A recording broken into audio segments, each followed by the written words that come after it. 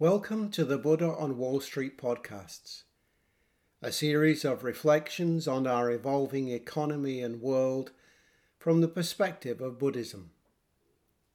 Presented by Vaddhaka Lin. With each podcast there is an associated transcript with references that you can find at the Buddha on Wall Street website at www.buddhaonwallstreet.com. This week's topic: the values of modern economics and modern economic institutions. In the previous two podcasts, I looked at different views about human nature and at the values that need to be fostered for the future of humanity. At one end of the spectrum is the Buddha and other axial age thinkers, together with Charles Darwin and some modern evolutionary specialists, who acknowledge the competing potentials of selflessness and selfishness in human beings, and seek the promotion of selflessness and altruism for the good of the future of humanity. At the other end of the spectrum are the market liberals of the 19th century and their modern equivalents of neoliberals and market fundamentalists, who promote the subordination of society to the economy, wanting to release the power of self-interest in free markets, seeing this as the way to future well-being. Adam Smith sits in the middle of the spectrum, acknowledging the power of self-interest in the impersonal world of economic exchange, whilst eloquently espousing empathy and compassion as morally essential to humanity in the world of the more personal space. But as I outlined at the conclusion of the last podcast, the world we live in is vastly different from and much more complicated than that of the Buddha or of Adam Smith or of Charles Darwin and the market liberals of the 19th century. The processes of natural and cultural selection don't just operate at the level of the individual and the group, but now operate at multi-levels of individuals, groups, states, regional and other blocks, all existing in an increasingly integrated global world. In this modern global context, the values and ideologies that govern the working of the most powerful institutions assume critical importance for the future of humanity. This is especially so in relation to economic institutions, who have enormous power in our globalized world. But what are the dominant values and beliefs of the economists and politicians who run these institutions? And how do they compare with Buddhist values? How do they fit with the views of Charles Darwin and other evolutionary specialists? Or are they closer to the values and beliefs of Adam Smith? Or are they truly the neoliberal and market fundamentalist successors to the market liberals of the 19th century? I'm going to look at two powerful strains of thought that influence modern economic theory and practice. The first strain of thought clearly follows in the tradition of market liberalism and is connected with Ayn Rand, a 20th century philosopher and novelist.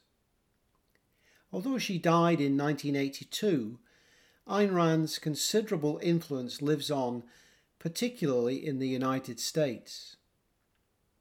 In the 1990s, a survey amongst Book of the Month members by the United States Library of Congress named one of Ayn Rand's novels, Atlas Shrugged, as one of the most influential books in the US, second only after the Bible.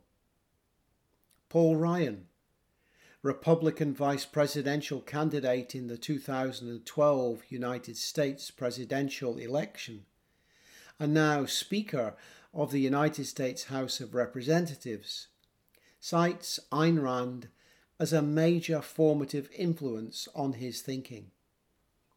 Alan Greenspan, who from the late 1980s was for 20 years the head of the United States Federal Reserve, one of the most important economic institutions in the world, was a friend and admirer of Ayn Rand. And for the last 4 years, the influential Adam Smith Institute in London has hosted the annual Ayn Rand lecture to enthusiastic audiences of bankers, political advisors, and economists. Ayn Rand's views were diametrically opposed to those of the Buddha because she viewed altruism as a disease that is incompatible with freedom, with capitalism, and with individual rights. Her views also put her in conflict with Charles Darwin, since she believed that altruism was a kind of primitive social instinct left over from our earlier evolution as humans.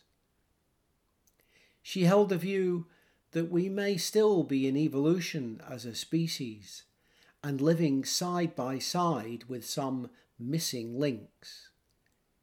These missing links could be found, she thought, in those people who fail to utilize their rational selfishness to its full potential. She deeply believed that each man must live as an end in himself and follow his own rational self-interest.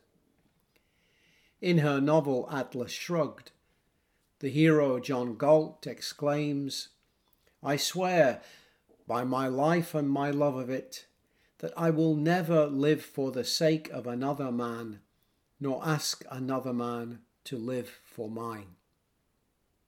Her conclusion was that if any civilization is to survive, it is the morality of altruism that men have to reject.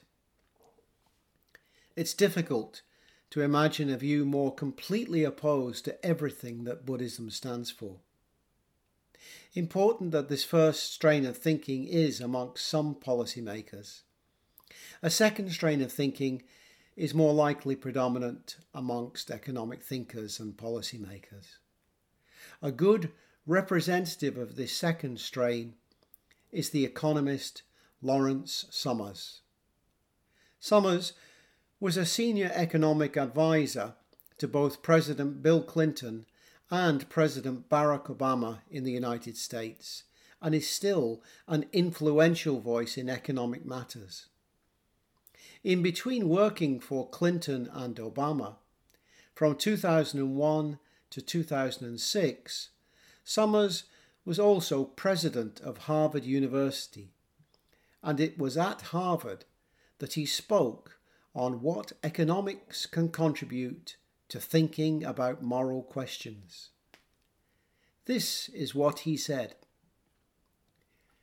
"One of the things that bothers many people of faith about market mechanisms is the idea that there is something wrong with a system where we are able to buy bread only because of the greed or profit motive of the people who make the bread. Here, I would be very cautious. We all only have so much altruism in us. Economists like me think of altruism as a valuable and rare good that needs conserving.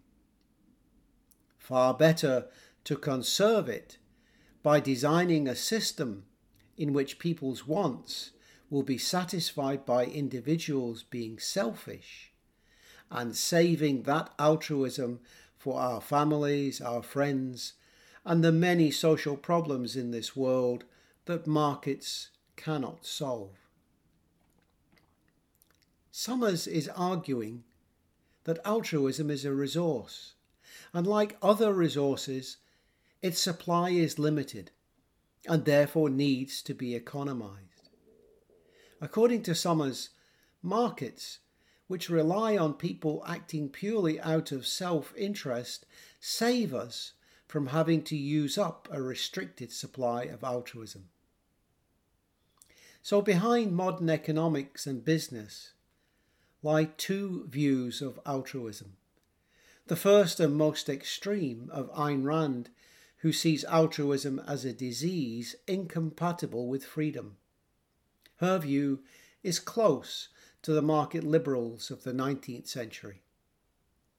The second and most likely predominant view, like that of Lawrence Summers, does see some value in altruism and believes in the preservation of virtues for use where they are really needed by promoting selfishness in the operation of economic markets. It might be thought that Summers' view is closer to that of Adam Smith, distinguishing between the altruistic values of the more personal space and the selfish world of impersonal economic exchange. For three reasons, I don't think this is the case. First, Summers' way of thinking about altruism, generosity and love as resources with limited supply, like a fossil fuel that is diminished with every use, would seem bizarre to Adam Smith, as I'm sure it seems to most people. You don't need to be a Buddhist to see through it. American political philosopher and professor at Harvard University, Michael Sandel, gets it spot on when he argues in his book What Money Can't Buy. Altruism, generosity, solidarity and civic spirit are not like commodities that are depleted with use. They are more like muscles that develop and grow stronger with exercise.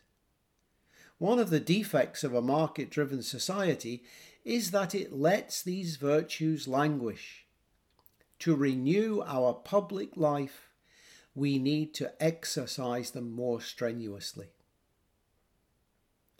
The second reason is that Smith would be very uncomfortable with the commodification of human lives. Again, Michael Sandel gives us an example of how market thinking and the commodification of human lives works. The issue concerns refugees.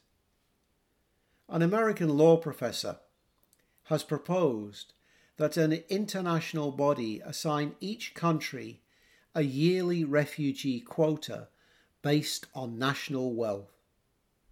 The wealthier the country, the higher the quota of refugees the country is assigned. However, nations can buy and sell these quotas or obligations among themselves. For example, if Japan is allocated a quota of 20,000 refugees per year, but doesn't want to take them, it could pay, let's say, Poland or Uganda to take them in. According to standard free market logic, everyone benefits. Poland or Uganda gains a new source of national income. Japan meets its refugee obligations by outsourcing them. And more refugees are rescued than would otherwise find asylum. Sandel ironically asks, what could be better?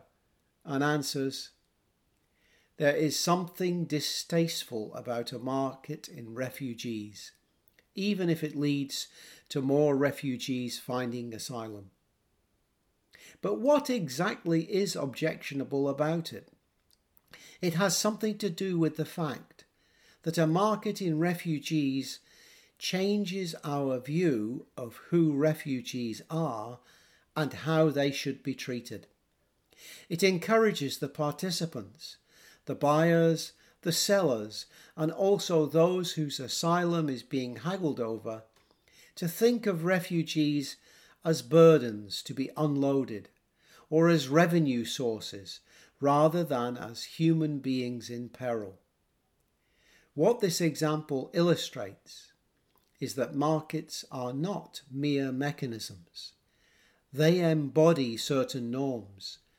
they presuppose and promote certain ways of valuing the goods being exchanged.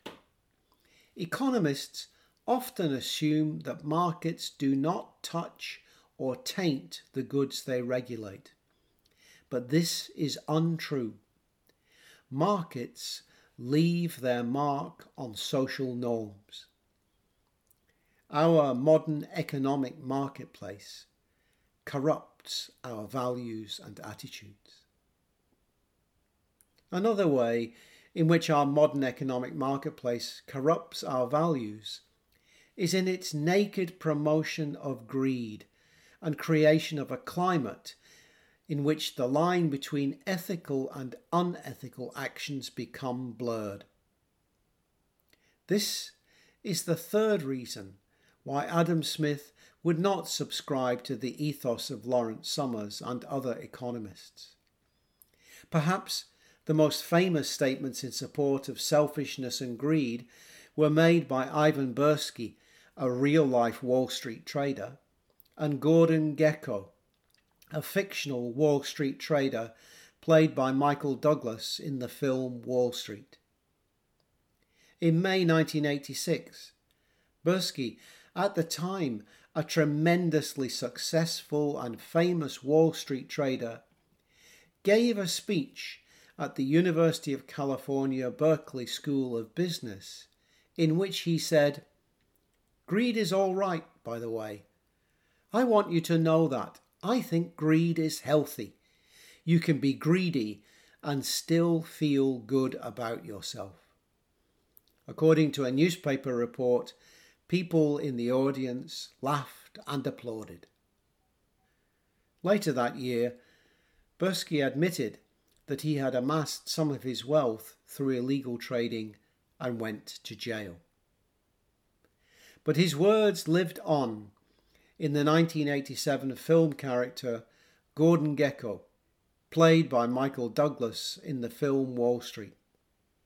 Here's Gordon Gekko. "The point is, ladies and gentlemen, that greed, for lack of a better word, is good. Greed is right.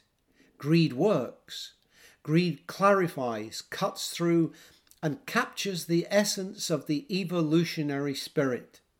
Greed in all of its forms, greed for life, for money, for love, knowledge, has marked the upward surge of mankind."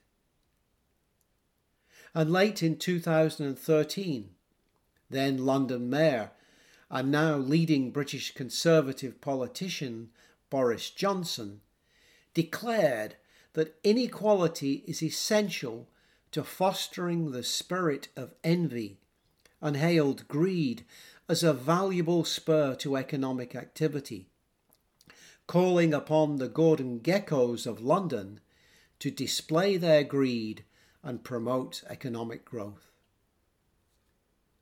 My conclusion is that modern economic thinking and practice is dominated by an ideology that is in conflict with Buddhism, with Charles Darwin, and with Adam Smith. In its neoliberal, market fundamentalist form, modern economics and modern economic institutions are very much in tune with the market liberalism of the 19th century. But there are, of course, some other economic thinkers who take a different approach. It is to one of those, Elinor Ostrom, the only woman to have won the Nobel Prize for Economics, that I turn to in the next podcast.